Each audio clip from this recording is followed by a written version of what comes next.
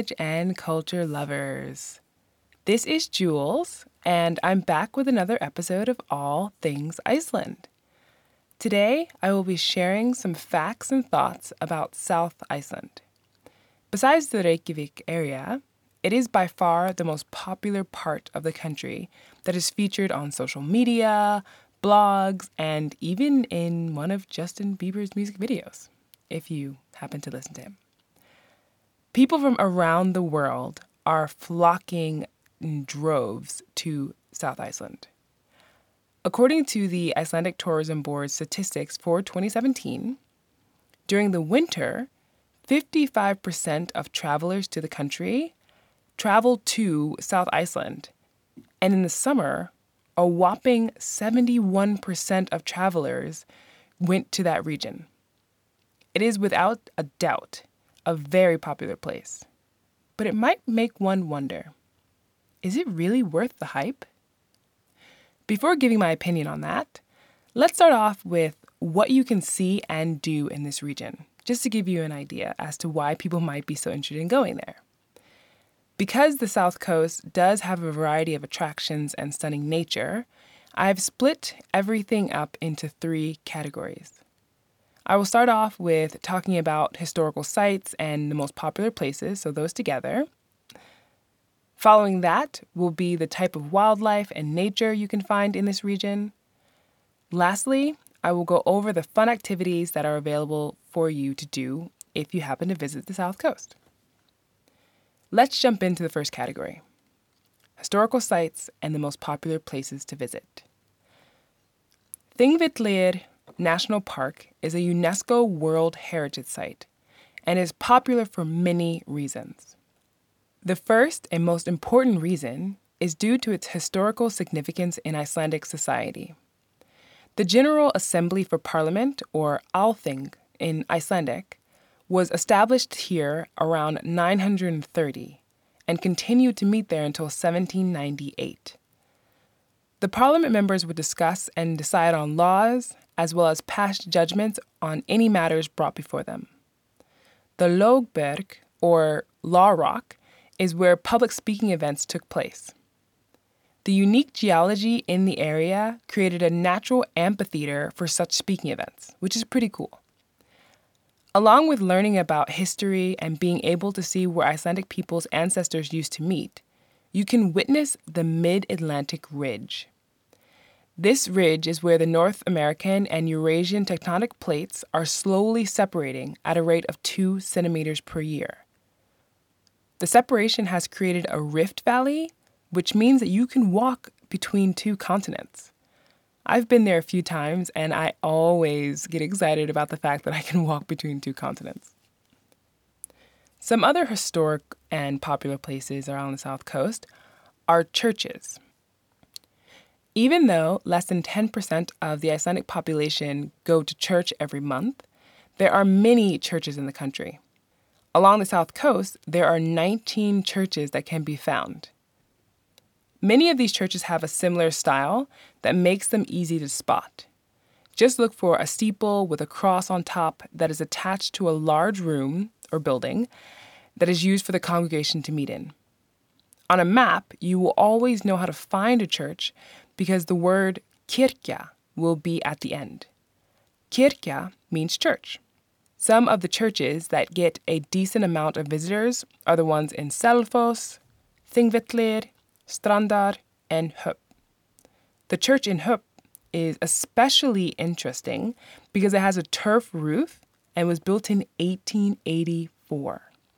You can check out the link that I have to the full list of churches along the South Coast in the show notes. Museums and cultural centers are also places that many travelers end up going to in order to learn about the culture of the country that they're visiting. Iceland is certainly no different. And in the South Coast, there are 15 museum and cultural centers in total.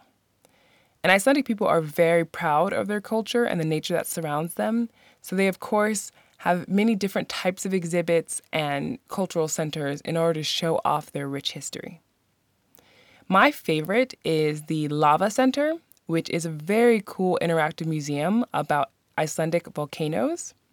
It's for all ages. I've been there twice, once on my own and another time with younger kids so they can have some fun, my niece and nephew. You can find museums and cultural centers that feature exhibitions on the Icelandic sagas, art, and even Bobby Fischer. Feel free to check out the link in the show notes.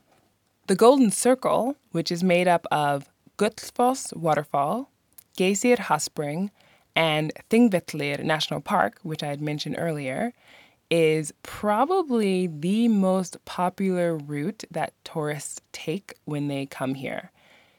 It shows off some of the most amazing nature that's relatively easy to access from the Reykjavik area. So it wouldn't be such a surprise if you were to visit Iceland and you went to the Golden Circle and there are a ton of tourists there. However, the sights are really beautiful there, so I understand why people go, but you have been warned. Moving farther down along the south coast is Vik, which is a tiny town of less than 300 people, and it's the southernmost village in Iceland. It attracts 41.5% of visitors in the winter and about 56% of travelers in the summer. I have a really fascinating fact, interesting fact, later on in this episode, so make sure you keep listening because Vik is in a precarious position when it comes to a volcano that is nearby. Not too far from Vik is Sólheimajökull Glacier. It's the closest glacier to Reykjavik, and you can go on it to do different glacier activities. You need a guide, of course, but it's only a 2.5-hour drive from Reykjavik. So if you are interested in going on a glacier walk, ice climbing, or any of those types of activities, you can take a day trip to Sólheimajökull and do that. Super popular thing to do. Glacier walks might be the most popular glacier activity that there is. So your best bet would be to book with a company that specializes in small group experiences if you don't want to feel like you're just being herded along on the glacier. For those who are planning on renting a car or somehow getting themselves much farther south, Vatnajökull National Park is definitely worth a visit. It is about 4 to 5 hours away from Reykjavik, and Vatnajökull is the largest glacier ice cap in Europe. The national park, with the namesake of Vatnajökull, encompasses Svínafeldsjökull Inlet Glacier and Skaptafell area. Skaptafell used to be a national park, but it was absorbed into the Vatnajökull National Park.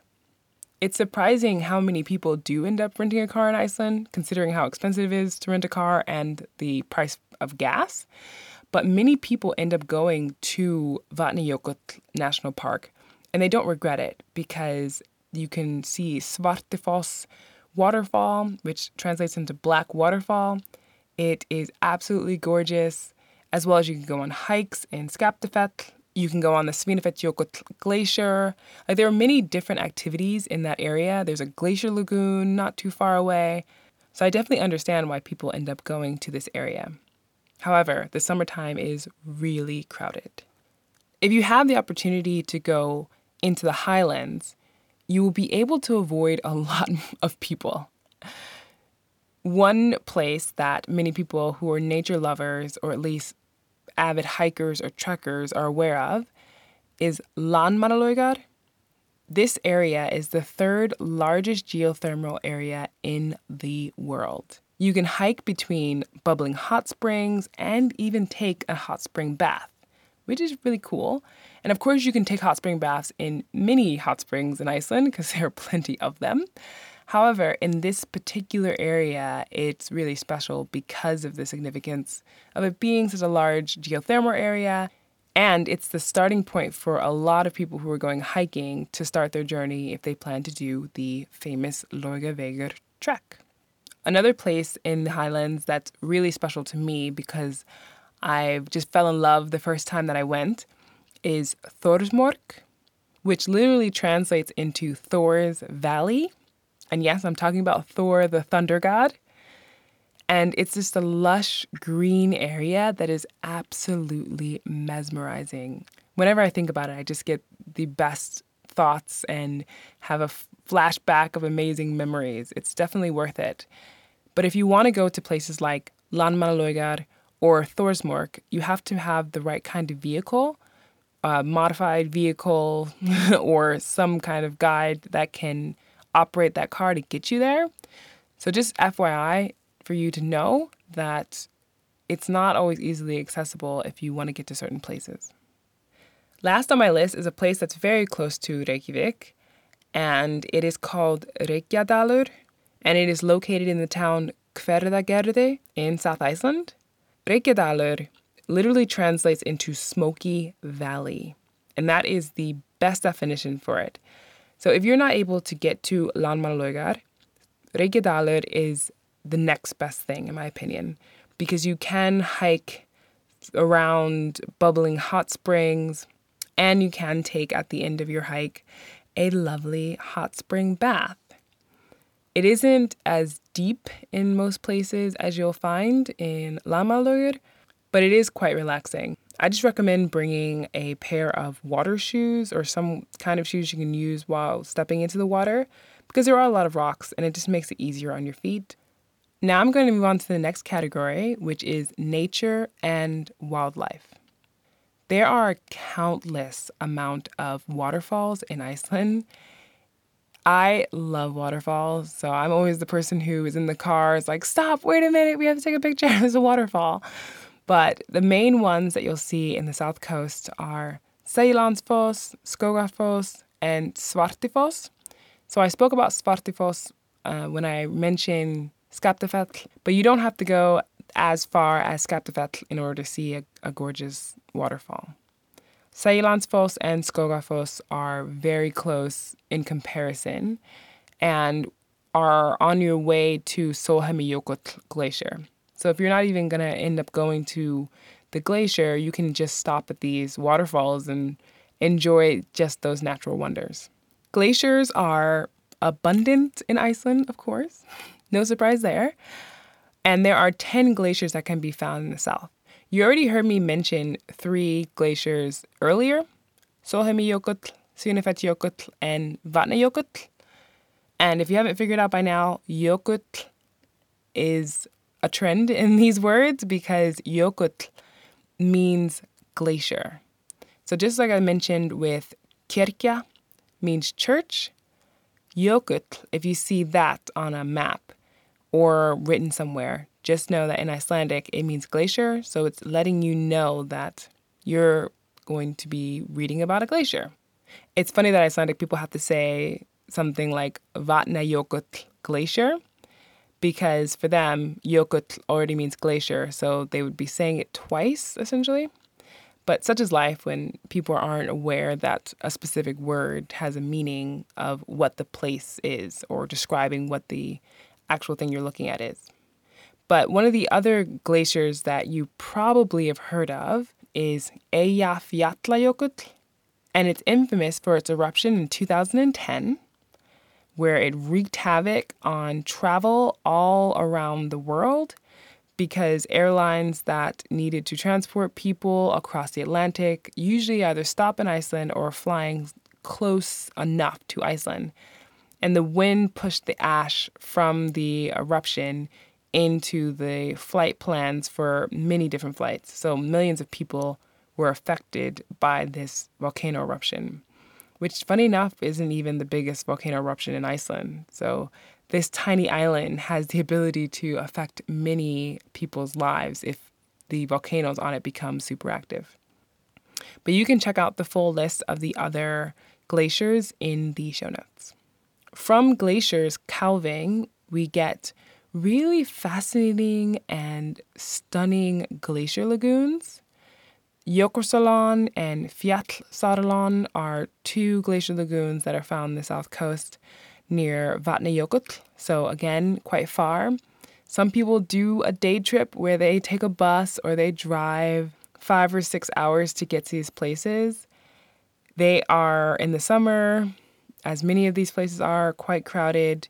But if you go really early in the morning or late at night, there's a good chance there aren't as many people.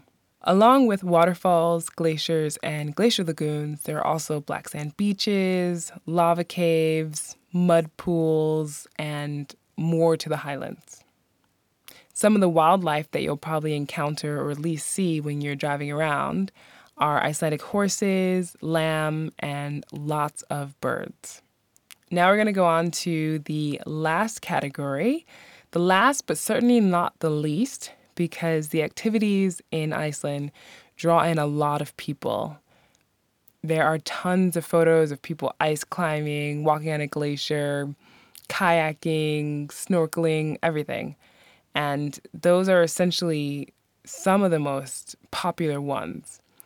Hiking and trekking, boat tours, geothermal baths, horseback riding, whale watching, snowmobiling, searching for the Northern Lights if you're visiting in the winter, and jeep tours. This is in no way an exhaustive list of activities that you can do in the South Coast, but it is certainly a good start if you are planning to visit or just curious about what's available.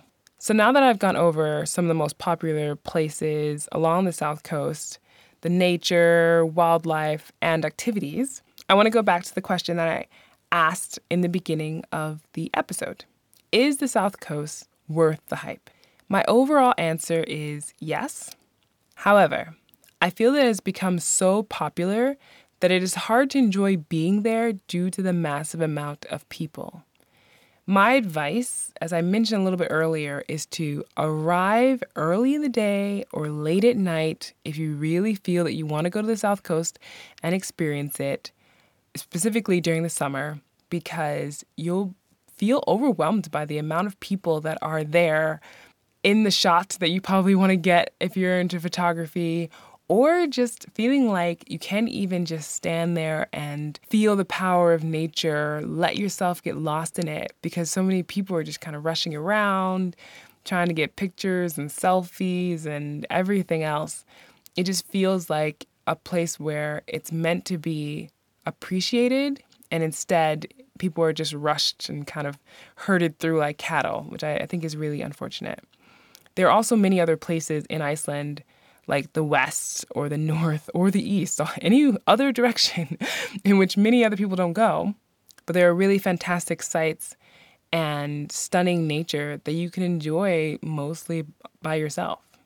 Regarding the activities, you have to do the majority of them with an experienced guide, but you can avoid feeling like you're being herded around like cattle by booking with a company that specializes in small group experiences, as I had mentioned a little earlier. Now we're going to move on to the next segment of the show, which is a fun fact about Iceland.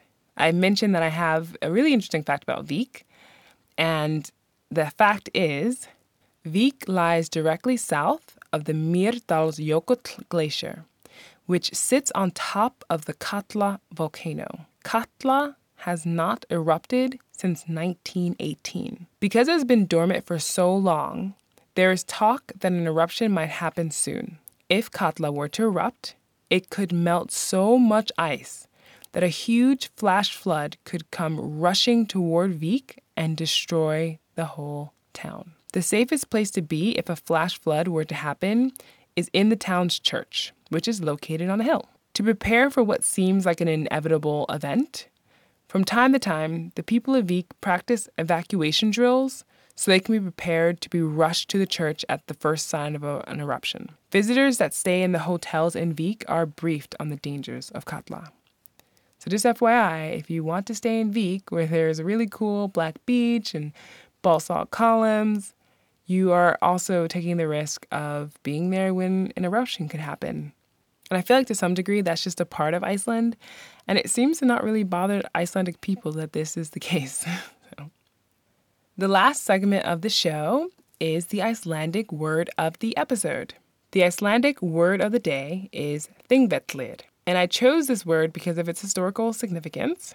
It literally translates into Parliament Plains or Parliament Meadows. I think most people like Parliament Plains better, though. And how to say this word is relatively easy once you get it down. Most people are confused by the first letter, which is a special character only in Icelandic. It's called a thot, and it's pronounced like a TH sound in English. If you've listened to some of my other episodes, you would know that whenever there's a double L in some words, it's pronounced as if you're pushing your breath through the back of your teeth. So if you were to clench your teeth together and suck air or blow air through them, it would make the sound necessary for this double L in thingvellir. And make sure you check out what the word looks like because I'm talking about it in the show notes. But just to take it slowly, it's thingvellir. Thingvellir. Thingvellir. It takes a little bit of practice. The TH sound is the easiest part for sure, but the sound is slightly more complex in that it's just unusual for people who are not used to using that part of their mouth to do. But once you get used to it, it's actually pretty fun to pronounce the words with it. If you have enjoyed this episode of All Things Iceland, please subscribe to the podcast so you don't miss future episodes. If you are listening to this on iTunes, Google Play, or any other platform that allows reviews, please leave a review. I really enjoy getting feedback, and it helps me so that I can continue to evolve and make content that you find enjoyable. Ok, gott fólk. Þakka þér kærlegar að hlusta og sjáumst fljótlega.